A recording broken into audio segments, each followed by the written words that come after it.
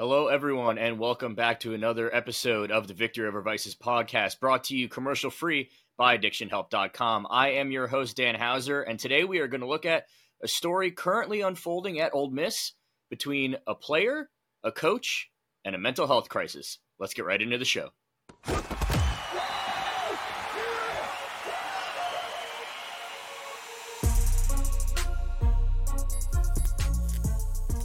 All right, so for those of you who may not know what we're talking about, or for those who do and are just looking for a quick little refresh, here is a recap of the story. On September 14th, a story came out about then Ole Miss defensive tackle DeSanto Rollins. Rollins had recently just been kicked off the team by head coach Lane Kiffin. And so in this story that came out, we learned a little bit more about the reasoning exactly for why he got kicked off the team. And so what happened was Rollins announced he was suing the school and Kiffin for failure to provide equal protection, racial and sexual discrimination, and a multitude of other allegations stemming from the fact that he believes that he was kicked off the team for taking a mental health break.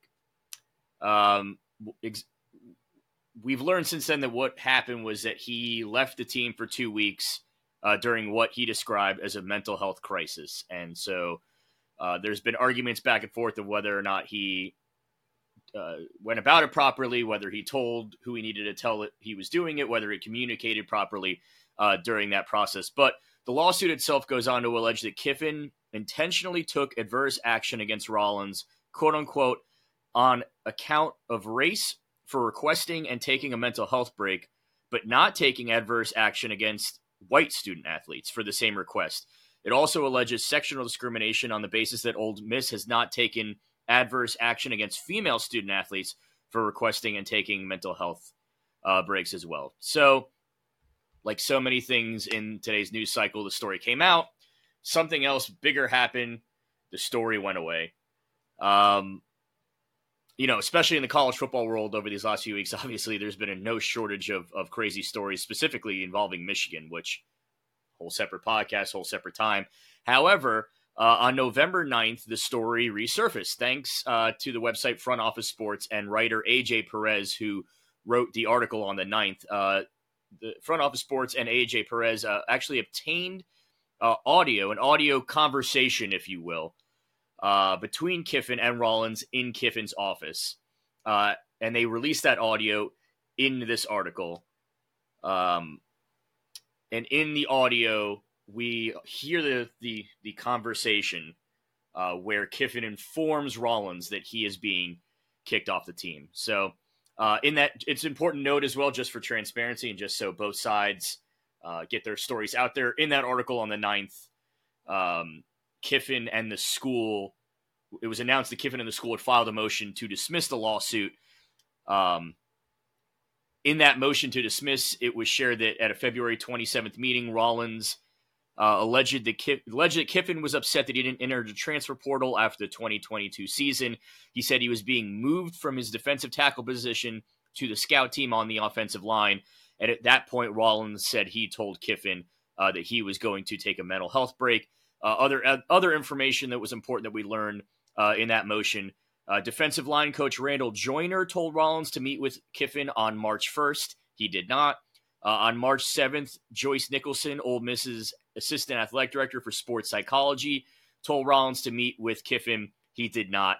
And then finally, on March 21st, that meeting finally took place where that audio was obtained from. So when we come back, we are actually going to play a clip of that audio recording, and then I'm going to be joined by Dr. Harlan Austin, sports psychologist at Premier Sports Psychology, to get his thoughts on the clip, the story overall, and the state of mental health within sports right now.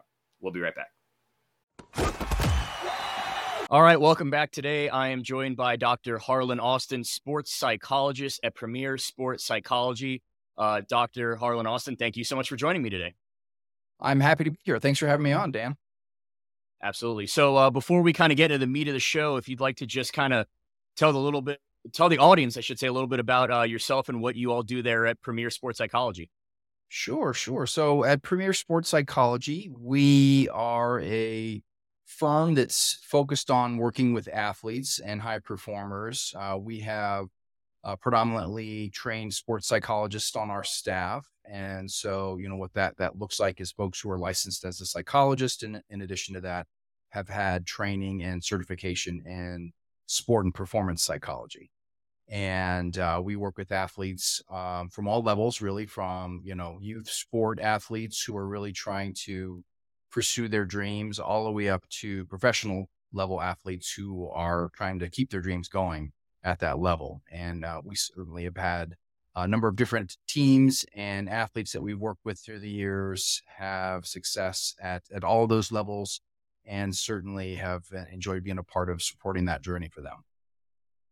That's awesome. That's awesome. All right. So today, I wanted to have you on to talk a little bit about this situation currently happening at Ole Miss involving Lane Kiffin and one of his players centered around a mental health crisis. So real quick, I'm going to play the clip that I teased earlier that we were able to get from the article that recently came out, and then I'd like to get your thoughts on that. So let's just play the clip real quick, and then we'll go from there.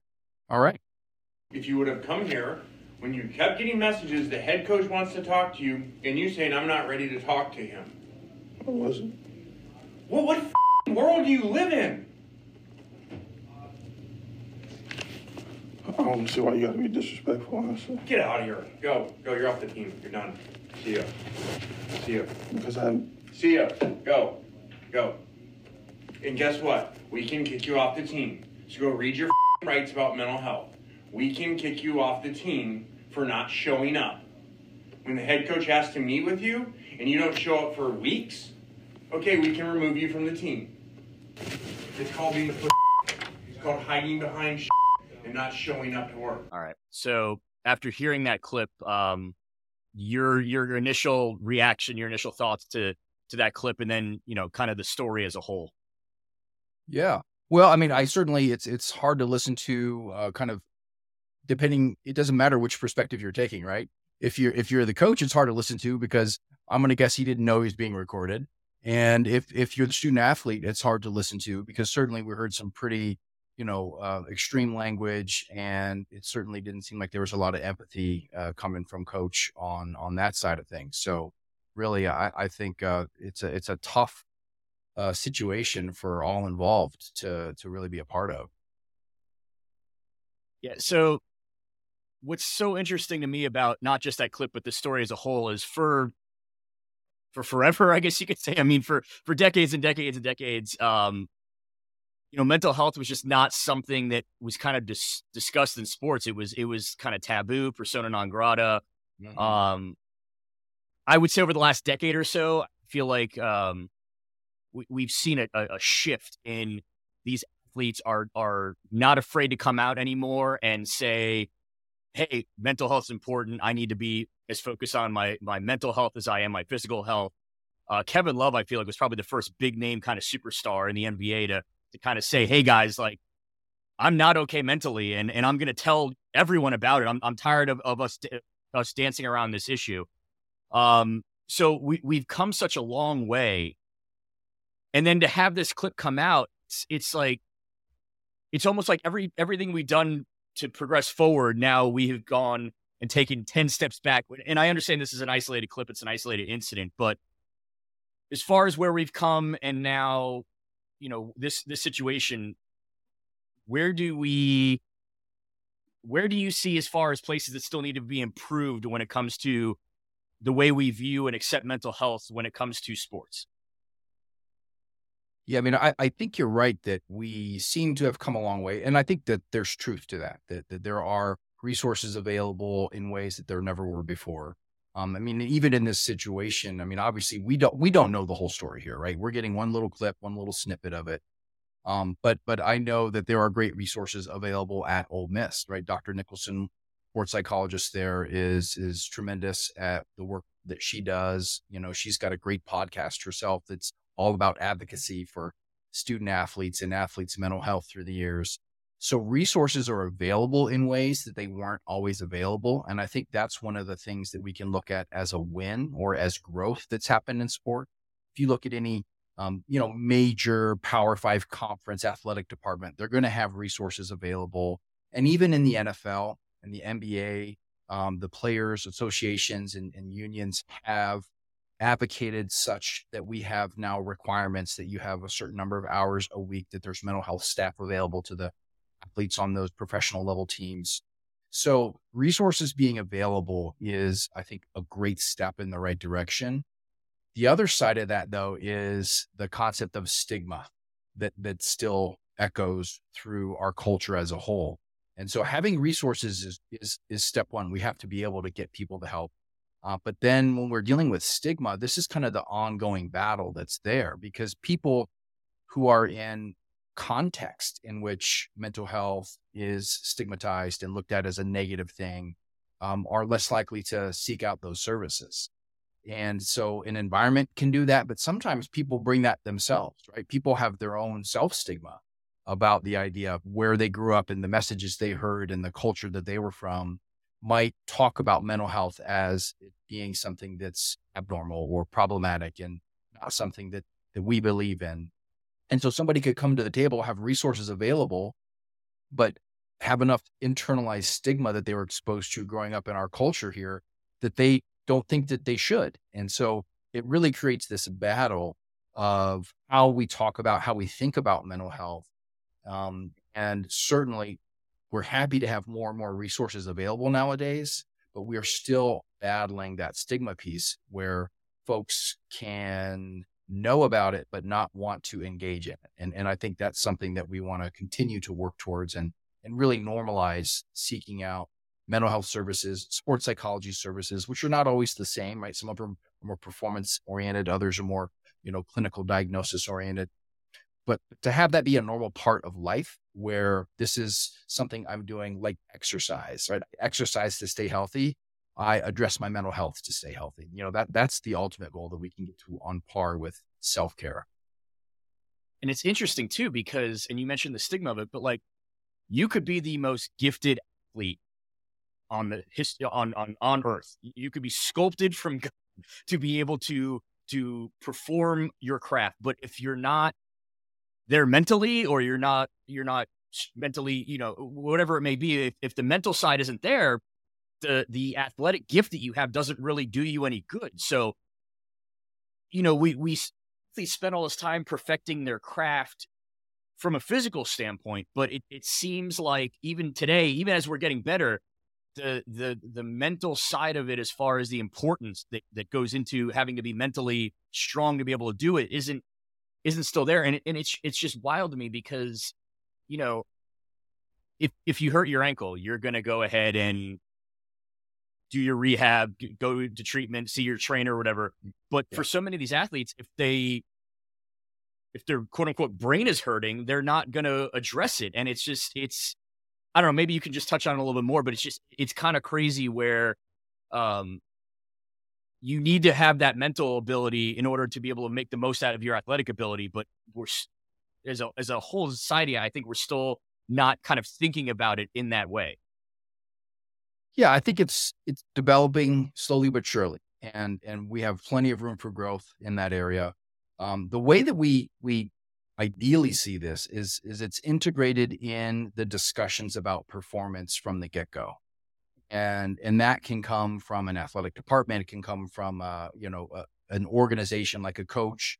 And the idea is that we understand that there is a physical component to our sport performance. There's a technical component to our sport performance, and there's a mental component to our sport performance. And we want to train all three of those areas. And most historical programs were built very well to give strength training and physical rehabilitation and give technical instruction from coaches and technical critique, but there wasn't so much built in about the mental. And I think, again, we're seeing more and more of that, but the best scenarios are ones in which you've got buy-in, right? You've got buy-in from that culture, whether that is that sports culture or overall an athletic department's culture.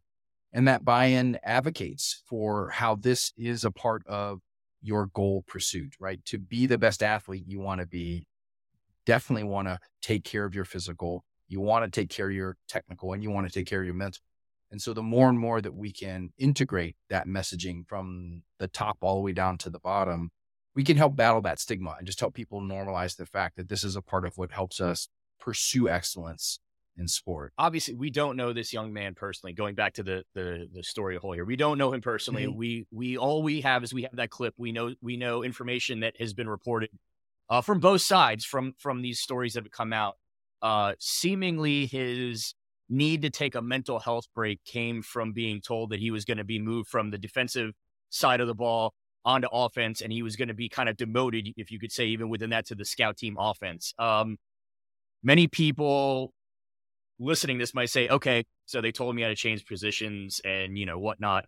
What's the big deal? In the world of sports, I mean, is something as benign as, okay, you're changing positions? I mean, is that something that could have an effect on an athlete to the point where they say, okay, I got to take a step back now and reevaluate, or I've got to check out, or I'm just going to go ahead and not disappear essentially for 2 weeks while I kind of get my head back on straight after being told something like that?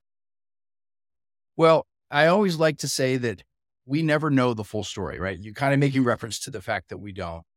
And oftentimes in sport, that's a component of somebody's life, and it's often a big component, but it's not all of somebody's life.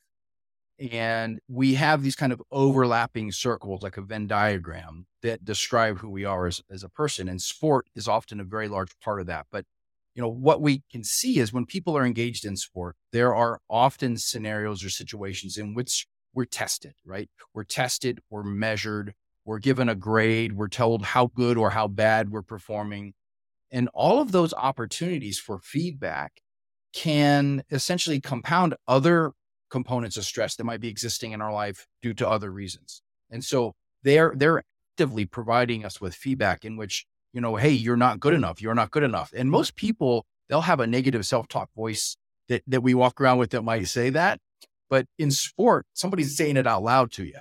And it can often work as that straw that breaks the camel's back. If somebody's got a lot of other stuff going on in their life that's stress related or mental health related, and they're engaged in sport, and they're getting negative feedback in sport, it's like piling on negative feedback. There's enough, if somebody's experiencing anxiety or depression, there's enough negative self-talk inside that's already there. And then when we have additional coming from the outside or external kind of confirming that, it can be that straw that breaks the camel's back. And, with athletes, we have this concept that I think is really valuable to understand. And it's the concept of an athletic identity. So all of us walk around with various identities, and athletes have a very strong component of their identity that's their athletic identity. And so in sport, your athletic identity is built over years and years and years, and certainly it can be tied to a position in the sport that you play. And so if that's taken from you at Division I, SEC level school, I mean, this is a very high level of competition. If that's taken from somebody, then you've got a major part of their identity that's now been threatened or stolen. And that there's a loss that's associated with that. So certainly losing a position that you've and almost for your entire life been fighting to get could be a trigger for somebody's mental health. And again, we don't know everything else that's going on in anybody's life. And sports is just this in your face place where we're given direct feedback and people are measuring our performance, and we get grades about how well we're doing. That can often be that push or that trigger to help somebody kind of tip over the scale of being okay to being not okay. So I've heard this argument a lot since the story came out, and I think it's something that is valid to an extent. Obviously, there's two sides to every story. You could argue both sides of the story. Mm-hmm. We learned that, okay, Kiffin wanted to talk to him. He had his position coach reach out to him. He had Dr. Nicholson, as you mentioned, reach out to him. Both times the player didn't go to talk to Kiffin about it. He kind of ignored those requests. Mm-hmm. So obviously, from the standpoint of they did their due diligence from the standpoint of that initial reach out to try to talk to him, with no luck.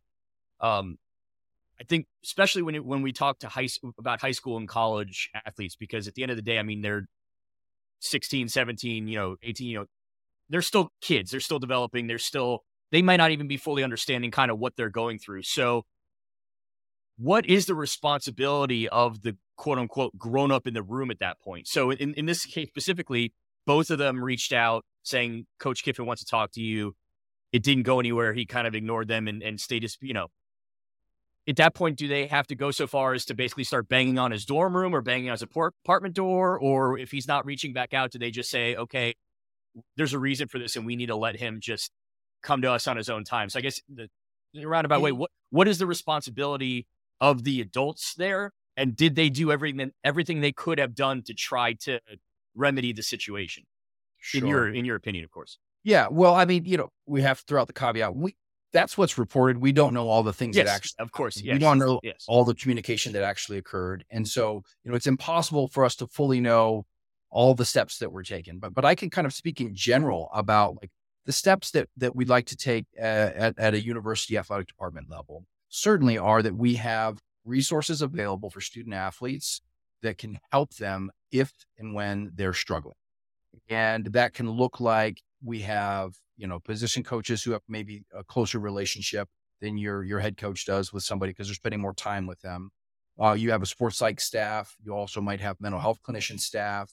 You sometimes have athletic counselors that are kind of helping with coursework and whatnot. And so when a student athlete's struggling, you certainly want to try to provide them with multiple ways in which they can get support from different people. They may have different comfort level with different people within an organization. And so you want to try to make sure that they have those folks around to help support them. And in addition to that, you want to have peer support, right? So we want to encourage a culture in which peers can help support somebody and provide them with assistance and help. With that, you've got to layer over this concept of harm reduction and making sure that we're doing safety assessments, which I'm quite certain we're in place and that we're taking care of. And this is where we start to go up to the line of the responsibility of an adult. So college student athletes, they're adolescents still. They're in their late adolescence, but they're adolescents. They don't have that fully developed frontal lobe and think like adults quite yet. They're working on it. And this is the hard part. This is the thing is that they are in a space in life where they're supposed to start to develop some of those skills to be more and more responsible for themselves. And so I think in this situation, given the limited information we have, there were people there to provide support. They tried to help provide support. And there's the autonomy that the individual also owns, right? This young man, as an adult, gets to make decisions to follow or not follow advice or support from other people. And if he chose not to do that as a young adult, he's allowed to do that. There's consequences to those behaviors, right? And this is one of those kind of learning experiences. There's choices and consequences in life.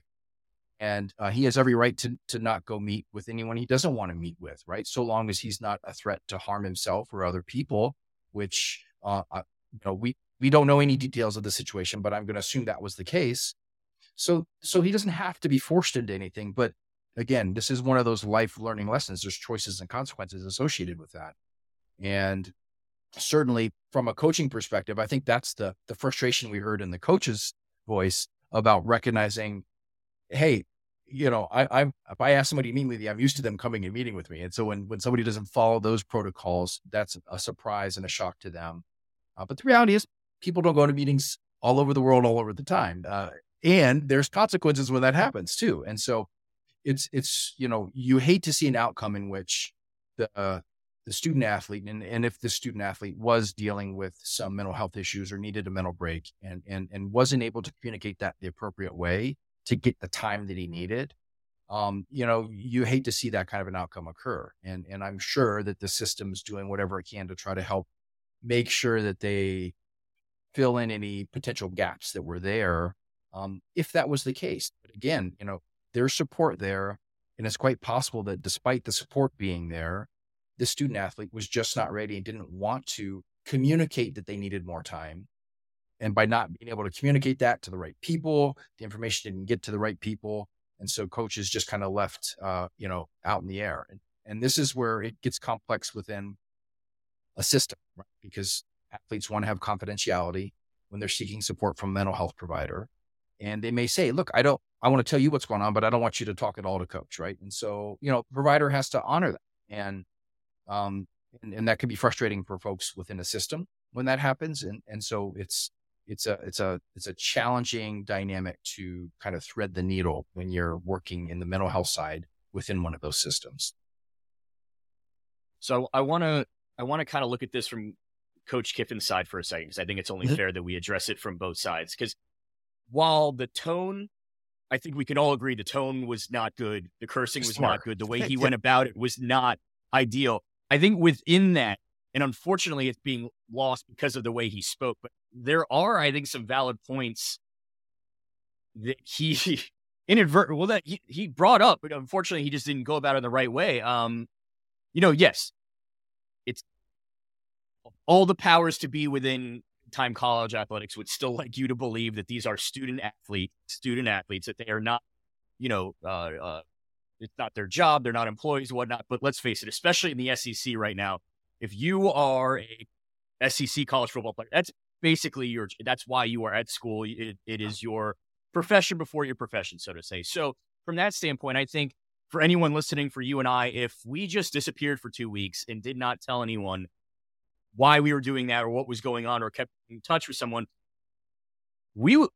I don't want to go so far as to say we would lose our jobs. I'm sure there are a lot of people out there that would lose their jobs. There are some people that may not necessarily lose their jobs, but there'd be repercussions for it, whether they were docked pay, they were demoted, maybe they were up for a promotion that now they're no longer up for it. There's going to be some sort of consequence. So from that standpoint, yes, I can understand where he's saying, because college, for everyone, college is a way to help prepare you for life. And like you mentioned, there are life lessons that you're going to learn from that. And especially sports. Sports is a great way to also prepare you for life. And there are life lessons in there. Unfortunately, this was a life lesson that this gentleman had to learn the hard way, as far as the lack of communication there. Now, whether we don't know as well, too, had he communicated, would he still be on the team, or would he still be kicked off the team and it still wouldn't have mattered? But beyond just that, and you mentioned it too, he is, I believe I looked up, he's 21 years old. He is a college kid.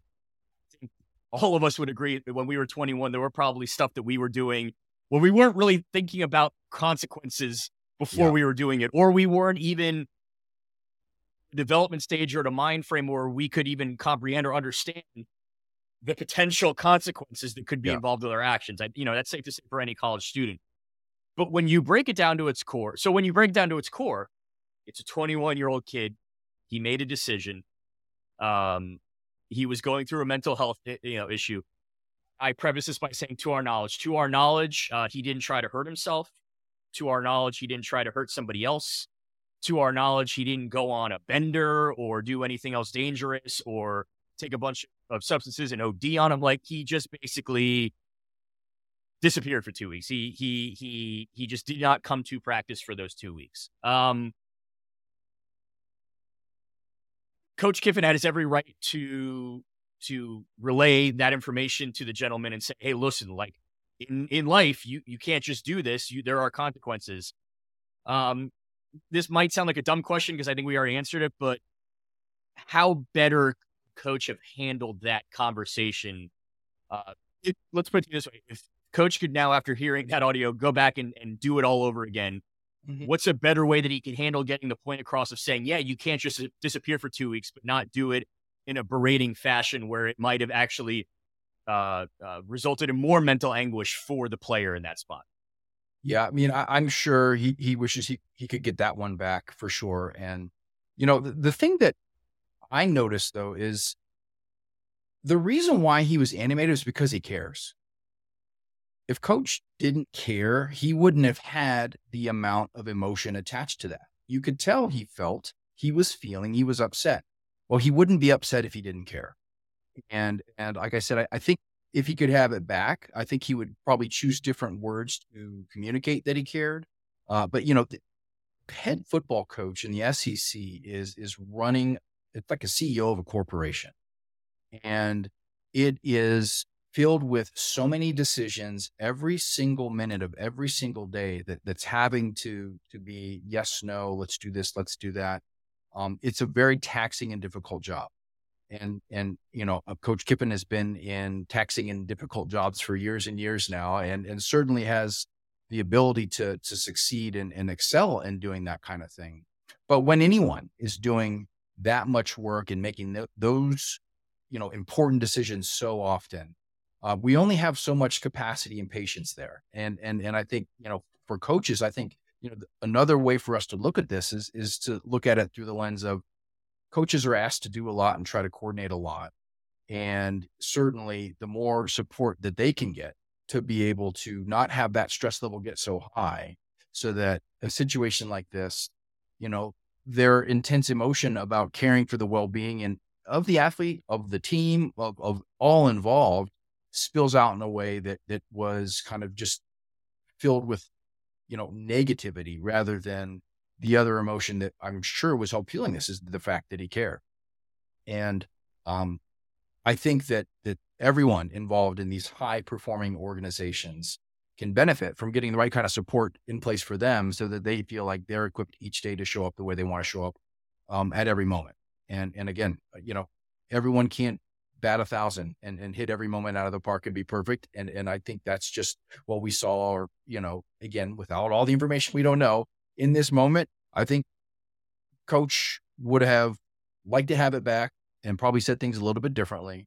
But I go back to, I think it's because he cared that there was emotion attached to it. And, that's something that we want from our coaches. We want them to care about the athletes. If there was zero care whatsoever, he wouldn't even have the meeting. So if this player had had an ankle injury, knee injury, a physical injury of some sort, he would have been expected and likely done so because it's just, it's what you do. He would have been at the facility every day. He would have been meeting with trainers, going through rehab, participating in meetings, doing everything outside of actually physically practicing. And that's just kind of something that is expected in sports. You're hurt, you rehab, you still show up every day. For the most part, obviously, if it's an extreme injury and you can't get there, then, certain things are done. But for the most part, you're there, you're still participating in everything. You're doing what you can, given your limitation, but you're still kind of there in the moment and doing everything you're doing. Obviously, coach felt that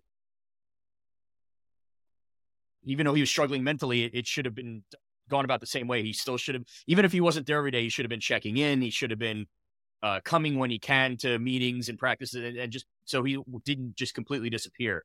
In your opinion, if an athlete is going through a mental health struggle like that, what is the responsibility of the athlete, whether it is checking in with the coach every day on the phone, still coming to the facility every day, but maybe not being as active of a participant as you normally would be, just so he's there and being seen?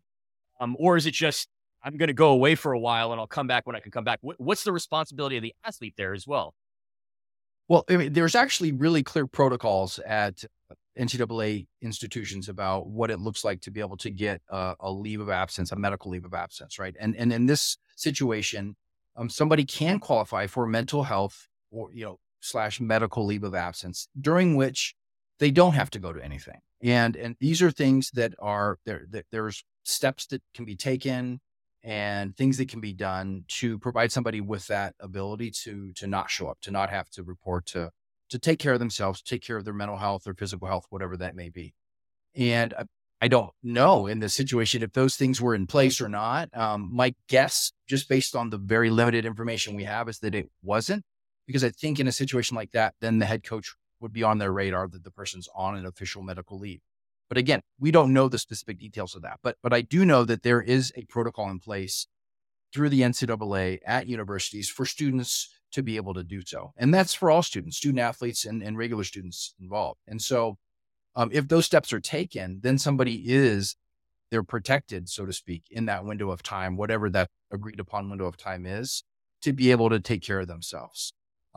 If somebody were not to take those steps, right, to not talk to the right people, to get the right signatures, to get the right paperwork filled out, which, it does take effort to do those things, right? Which is a challenge for somebody who's already struggling with a mental health issue. But if they do those, they can have permission, so to speak. And if they don't do those, I think it leaves people on the outside wondering what's going on. And it, may or may not have been the case here, but there certainly are set up protocols for folks to take through the NCAA to get permission to fully focus on themselves.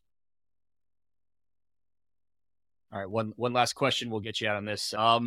Just to kind of recap and summarize the story as a whole, for those out there that may be listening, maybe they're going through something similar on their end. Maybe they know somebody who's going through something similar on that end, and they just, whether it is in sport or in life, just overall, And they just need a mental break is what it really comes down to. Because I think all of us at some point through our life, there's days where I just can't do this today.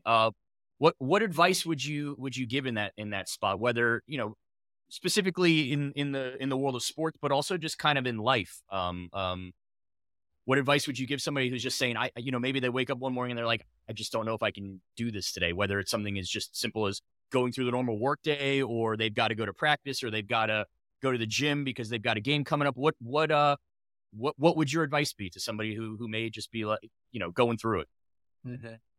I think the most important thing to hear is that you're not alone, because that's often what people feel and believe and 100% believe. But the reality is you're not alone, right? There are people out there that can help. There are people out there who have training, experience, and have been there and done that with other folks to help them. There are people out there who've maybe themselves been there, experienced it, and done that.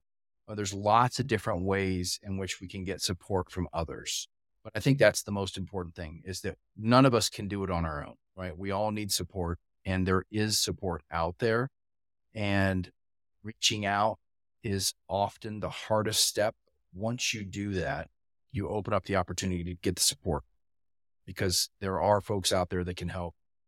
And we are not alone, but I know that in those dark times, it often feels like that. And so that's the most important message I would share, is to let folks know that you're not alone. There are people out there that can help. And you gotta make that first step of asking. All right, that'll do it for today's show. Thank you so much to Dr. Harlan Austin for joining me today. As always, if you like what you heard, please continue to share with your friends, family, everyone else out there. Please continue to like, subscribe, rate, and review, whether it is on YouTube if you're watching us, on Spotify if you're listening to us, or wherever else you may get your podcast. Please continue to show us that love and support that you guys have been doing up to this point, and we can't thank you enough for that. With today's topic on mental health and mental health crisis, we like to mention at the end of every show, but if you or anyone you know is struggling, please go seek the help that you or they need. It is okay not to be okay, as we learned from today's episode, but it's also important that if you are not okay, you go about it the proper way and you get the proper help that you need so that you can get better and feel better, because obviously we all want to be out there living our best lives every day, whether it's on the field or off the field. So go ahead and check out addictionhelp.com if you'd like more information on today's topic or any other topics pertaining to mental health, addiction, and addiction recovery. Or also, if you're looking for more information on how to get started with that process of getting the help that you or a loved one may need, addictionhelp.com has great resource pages for all sorts of information. Like I mentioned, whether it's about addiction, mental health, addiction recovery, certain substances of abuse, or even information as far as how to get the help that you need today. So that'll do it for today's show. Thank you so much for joining us. We will talk to you next time. Have a great week, everybody.